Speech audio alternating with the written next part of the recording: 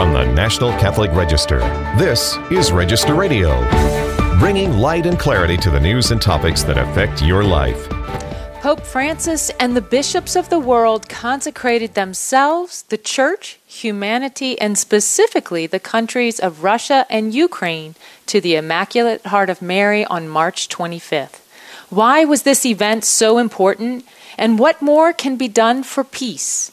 In answer to those questions, Register staff writer Joseph Pronechen offers us a refresher on the messages of Our Lady of Fatima and how we can better follow her direction. Then we have an editor's corner to look at Pope Francis's new constitution on the Roman curia, the 6th anniversary of Mother Angelica's death, and a new Catholic news agency in Mother's name in Erbil, Iraq. I'm Jeanette DeMello, Editor-in-Chief and Executive Director of the National Catholic Register and your host here on Register Radio. As usual, I'm joined by Matthew Bunson, EWTN's Executive Director and Washington Bureau Chief. He'll join me for the second segment when we have an Editor's Corner. But first, we have Joseph Pronechen, who's a Register staff writer, a very long-time Register staff writer, who writes from Connecticut and has been following Our Lady of Fatima's messages forever, it seems, and really breaking them down for the Register audience for so many years. Joe, we are so thrilled to have you today to unpack what happened yesterday. Oh, thank you very much, Jeanette. Yes, it was quite exciting to see the Pope consecrate the world, and specifically mentioning Russia this time and Ukraine. And remember, over 1,000 years ago, in a sense, they were both part of the same landmass, so to speak, exactly. the Slavic landmass. And there should be no question at all at this time. If people still were questioning the 1984 consecration of St. John Paul II, because he did not mention Russia specifically. He was going to, and then last minute he was talked out of it. Yes, let's unpack all of that, Joe. Let's unpack all of that, because here we have, we've been talking about this now for about 2 weeks, because it was announced 2 weeks ago, that this would happen, and it happened quite quickly. But the kind of question remains, right? After 105 years after the Fatima apparitions, 93 years after Sister Lucia's message from Our Lady was confirmed in 1929, how did Pope Francis, or why did Pope Francis, feel the need to consecrate the world and Russia specifically to the Immaculate Heart again? I mean, why was it necessary? You just mentioned one of the consecrations that already happened. So how do we find ourselves here again, consecrating the world and Russia to Our Lady? I would say specifically because the world seems to have just gone downhill since Our Lady promised that era of peace, because, it all ties into free will, too. Our Lady promised that era of peace for Russia and all, but that all ties into people's free will if they're willing to accept it and all. But obviously seeing the horrendous tragedy going on now that Russia is causing in Ukraine, I think that would have really propelled him to do this consecration again. And this time, so there would be probably no question in people's minds he's mentioned Russia specifically. And as I said, there was a little bit of controversy from some quarters at one time, even though Sister Lucia said that even though John Paul II did not mention Russia specifically, he had so in his heart. He says in Pectore, and as he consecrated the world, and she said that heaven accepted it at that time, and she said that over and over and over again. But now, this is rather exciting, so to speak. If once that Pope Francis has consecrated again the world, specifically mentioning Russia and Ukraine, and at the same time calling on Our Lady to bring peace and unravel the horrors of war over here and bring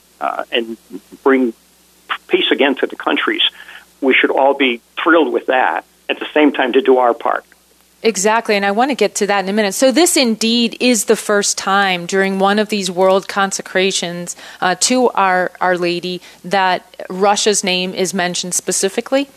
Well, no, actually it was mentioned before. Pius the XII had mentioned this back in the 1940s and early 50s. He had consecrated the world twice to the Blessed Mother, and specifically mentioning the Russian people in the second consecration, which was done via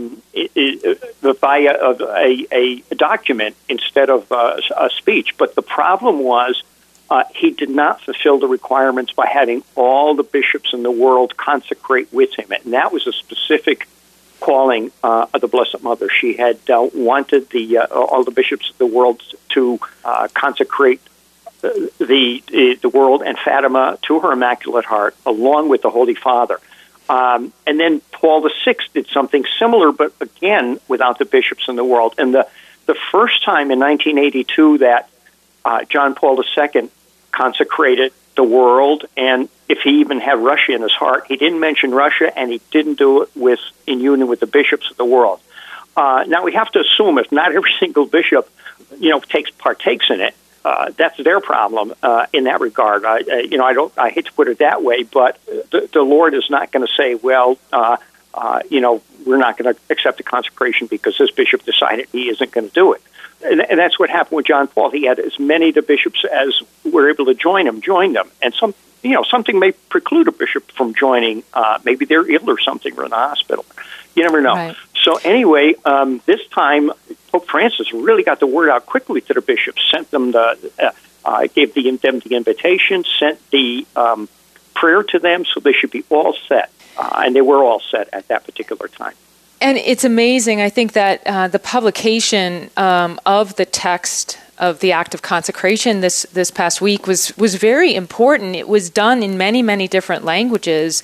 It was published in many languages so as to urge and to make easy this act of consecration. I think that's very important. Father Raymond de Souza wrote of this consecration of Russia as an ecclesiastical earthquake is how he named it. And that article can be found at ncregister.com. It's called Pope Francis's Consecration of Russia is an Ecclesiastical Earthquake. And part of the reason is because of how Pope Francis did act to get so many people so quickly to be involved in this consecration. But also, Joe, you mentioned for whatever reason, Pope John Paul did not specifically mention Russia.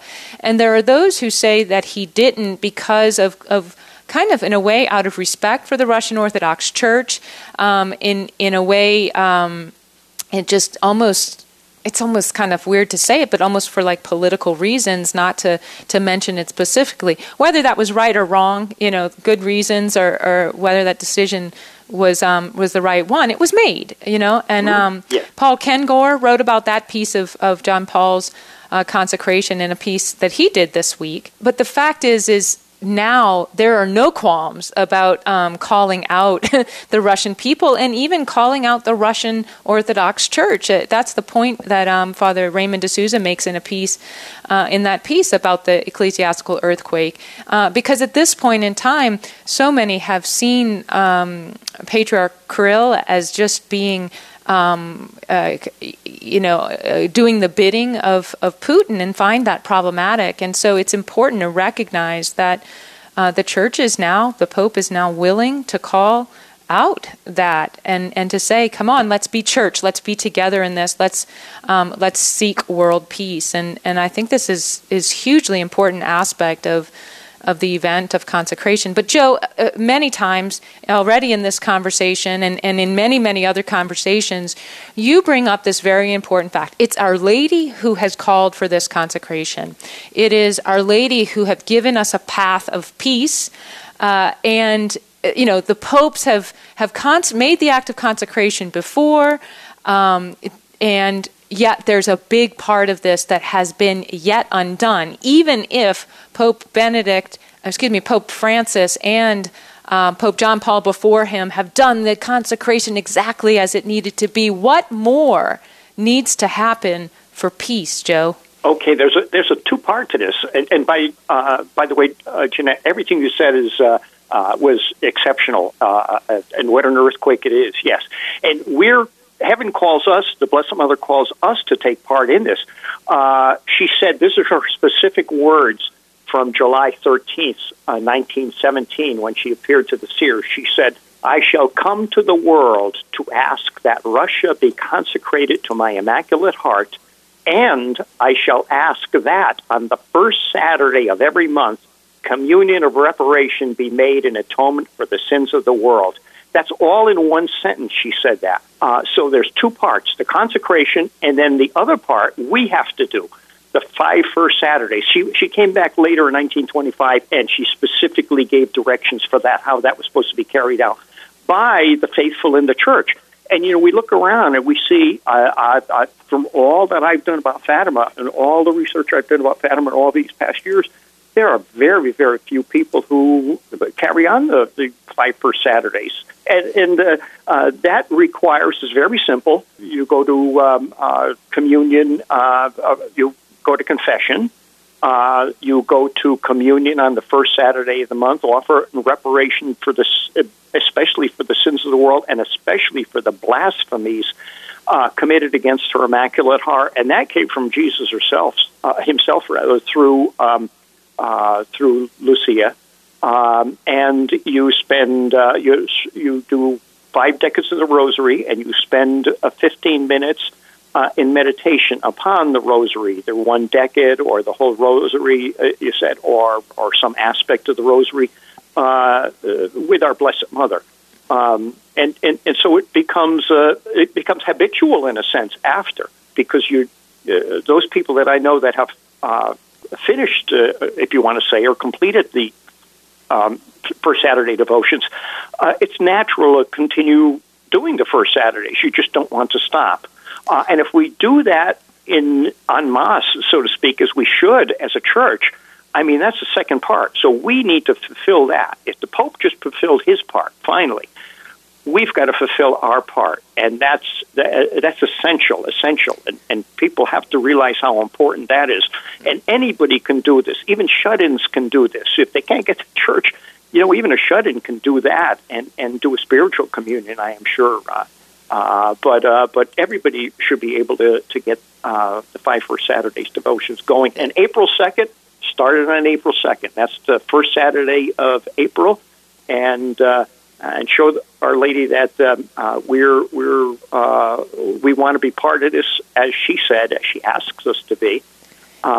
It's so important, Joe. I mean, this is such an important part of Our Lady's message. I mean, she also asked for the daily rosary, but these first Saturdays of reparation, and in an article Edward Penton did on this very topic too, the consecration, he had many of the experts of Fatima, including Cardinal Raymond Burke, who has long been saying the reparation part of this is unfulfilled. We need to do the 5 Saturdays. So it's great to hear you making this call. I want to call all of our listeners to attention to your article. It's the Consecration of Russia, Doing Our Part is kind of the short link that if they search those words at our site, they will be able to find your article.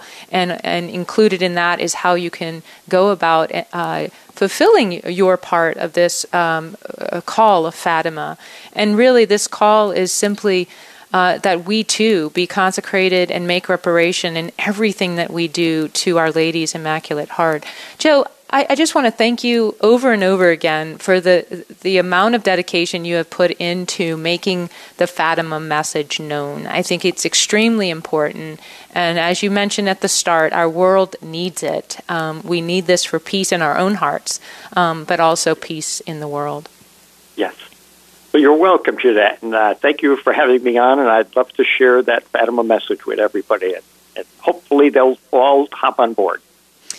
You've all been listening to Register Radio on EWTN. We're going to take a short break, and when we come back, Matthew Bunson joins me for an Editor's Corner, more about the news of the world and also about the 6th anniversary of Mother Angelica's death. Stay tuned here on Register Radio. This Lenten season, read, reflect, and revive your faith with EWTN's National Catholic Register. Only the Register provides trusted news reporting and in-depth analysis that's always true to Catholic teaching. It informs, inspires, and equips Catholics to engage the world around them with the truth of the gospel. Let the Register accompany you, help you go deeper spiritually, and enrich your journey this Lent and beyond. Try it for free today and get it delivered to your home, office, or parish. Get 6 free issues today online at ncregister.com/radio or call 800-421-3230 and mention code RADIO. That's ncregister.com/radio or call 800-421-3230 and mention code RADIO. The National Catholic Register. Read faithfully. Let's return to Register Radio on EWTN. Welcome back. I'm Jeanette DeMello, Editor-in-Chief and Executive Director of the National Catholic Register. I'm joined by Matthew Bunson, EWTN News Executive Director. Matthew, good of you to join us for this second part. You missed a great conversation with Joe Pronechen about yesterday's wonderful consecration and how we can do our part. But there's just a lot of news going on. It's relentless, I think is the best way to put it. Very good word. It is relentless. I mean, we're not even going to talk this segment about, everything happening kind of in the country, the new Supreme Court nominee and hearings and all of that. That'll be for another day. But really, there's so much going on in the church. And, at the start of this week, there was the publication of this very long-awaited new apostolic constitution for the Roman curia, Predicate Evangelium, so preach the gospel. When I say long time coming, how many years has it been? It seems like in Francis's first year, it was known he would be reforming the Roman curia. How long have we waited, and what exactly was expected of this constitution? Well, you could say that this is technically 9 years in the making, because Francis embarked on this almost from the moment of his election, and you can argue that he was elected in order to help to do it, to do this, right? This is one of the big things that what they call the general congregations, all of the members of the College of Cardinals who were going to be voting in the conclave in 2013, that this was a major topic for them. The reforming of the curia, of Vatican finances, and of course dealing with the clergy sexual abuse crisis. All of it is touched on in this document. But you could argue on the basis just of that this is a conversation that is more than a decade in the making, in the sense that this was such a major topic, especially at the end of Pope Benedict XVI's remarkable pontificate. So this is a decade in coming. And now the question is, what is going to be said of this a decade from now? And that, I think, is what has a lot of people a little, not worried, but eager to find out, given the mixed results that we have seen so far in some of the first efforts at reform leading up to this. Yes, it's whenever we talk about the Roman curia in a forum like this, you just wonder how many of our listeners are their not their eyes, but their ears are glazing over, I suppose. Right. What the heck does the Roman curia do? Why does it matter? How does it affect us? And on the face of it, there are things like the congregations or the councils that went into governance of the church, or changed to this kind of nebulous term, dicasteries, and Father Raymond D'Souza pointed out, who talks about dicasteries? If this is a way of making this governance more relevant, then that's not a good sign, right? Right. Well, I love the fact in one of his analyses, and he's been writing some brilliant pieces of late for us. Not that he doesn't didn't before then. Right. But his analysis of Predicate Evangelium had a great line in there on that very specific word, dicastery. He said his spell check every time he typed it kept trying to change it to disaster. Exactly. Exactly. And yet so far, I mean, we can joke about that, but so far this doesn't. There's nothing to think that this is going to be a disastrous consequence, no, right? Exactly. You know, in fact, some feared for a while that they might change the Congregation for the Doctrine of Faith, now called the Dicastery of Doctrine of Faith. They might change the authority of that of that department, but that really didn't happen. No. In fact, part of what has happened is.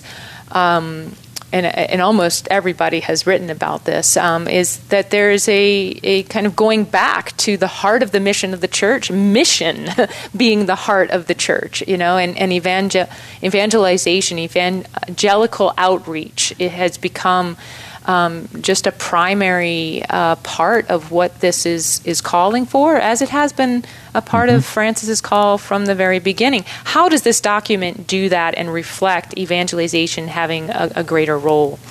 Well, there are two important things. The first is in this new listing of all of these dicasteries, and that is, think of it as a sort of flattening out of the Roman Curia, the central government of the Church, which is really what the Roman Curia is, to be at the service of the popes, who are themselves at the service of the whole of the Church. And the list, however, still matters. What used to be La Suprema, which was the congregation, now Dicastery for Doctrine of the Faith, was always first in the listing of the great congregations. That's now second. Evangelization is first in the list. And Pope Francis has pulled together two very important offices. The first is the Congregation, now Dicastery for Evangelization, under Cardinal Luis Tagle, and then the Council for the New Evangelization, which was essentially created by Pope Benedict XVI, put them together.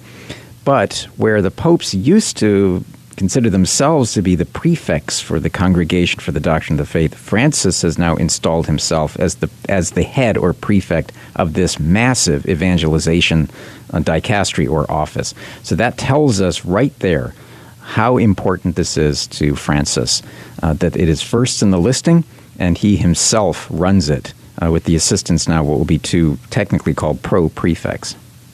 So I'm going to go back to maybe, at this point, maybe the only real point of criticism I've heard.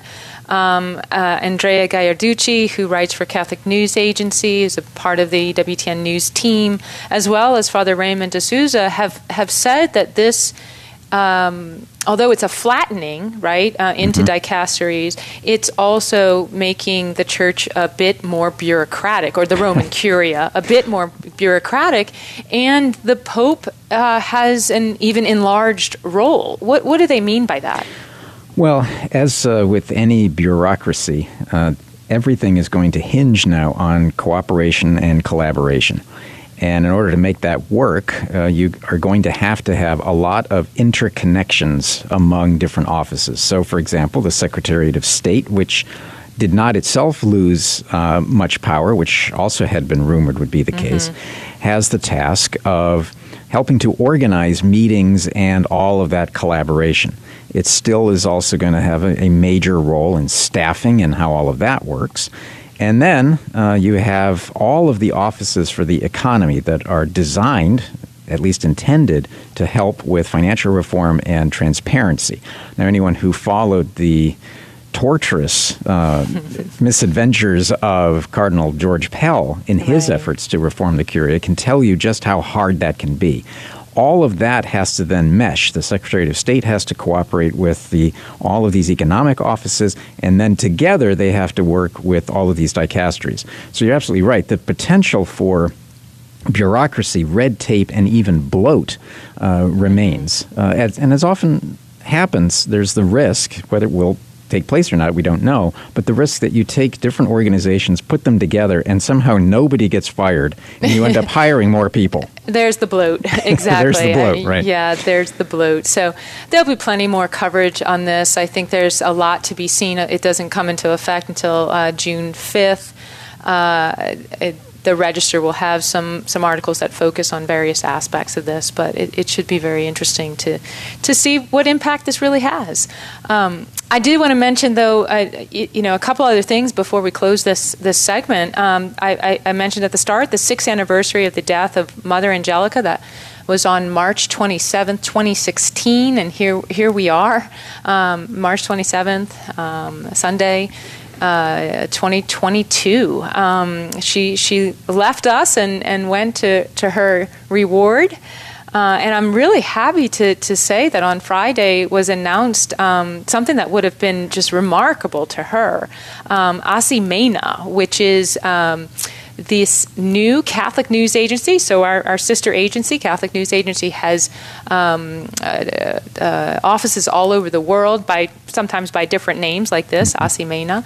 Or Achistampa or Prince. Exactly. And this one is in Erbil, Iraq, and it's in the Arabic language. So, of course, they'll be feeding news to Catholic News Agency to be translated, but really it's to provide better news coverage of that part of the world, but even for those who speak that language, just to have a better sense of what's happening in the world at large in their own language. That's what right. more do you know? Well, it's similar to ACI Africa, which covers in several languages what's happening across the continent of Africa. And in this case, it's Asimena is Middle East and Northern Africa, or North Africa. And so that gives you an idea of just how expansive this coverage is going to be. The key there, though, is its placement in Iraq and its use of the Arabic language. So I think this is going to be an important outpost for us at EWTN News to cover stories that we might not otherwise hear, but also to keep that spotlight very clearly on the persecution and suffering of Christians in the region. Yeah, it's a hugely important mission, and I think Mother Angelica would just be smiling on this initiative and really pleading heaven for it. So I am so grateful that we had this chance to kind of go through all the news of the week. I will mention one last thing as we're about to close here. 2 years ago, there was an Urbi at Orbi. This is an address by Pope Francis addressing the pandemic. This is when he stood there adoring our Lord before the world who was quarantined. And it's just a good reminder as things have opened of that important leadership, but also our continued prayers for those who are suffering through the coronavirus. Remember, for more news, analysis, and commentary, to check out the National Catholic Register online at ncregister.com. Thanks, as always, for joining us here on Register Radio on EWTN. For Matthew Bunson and our producer, Jeff Burson, I'm Jeanette DeMello. Until next week, God bless you.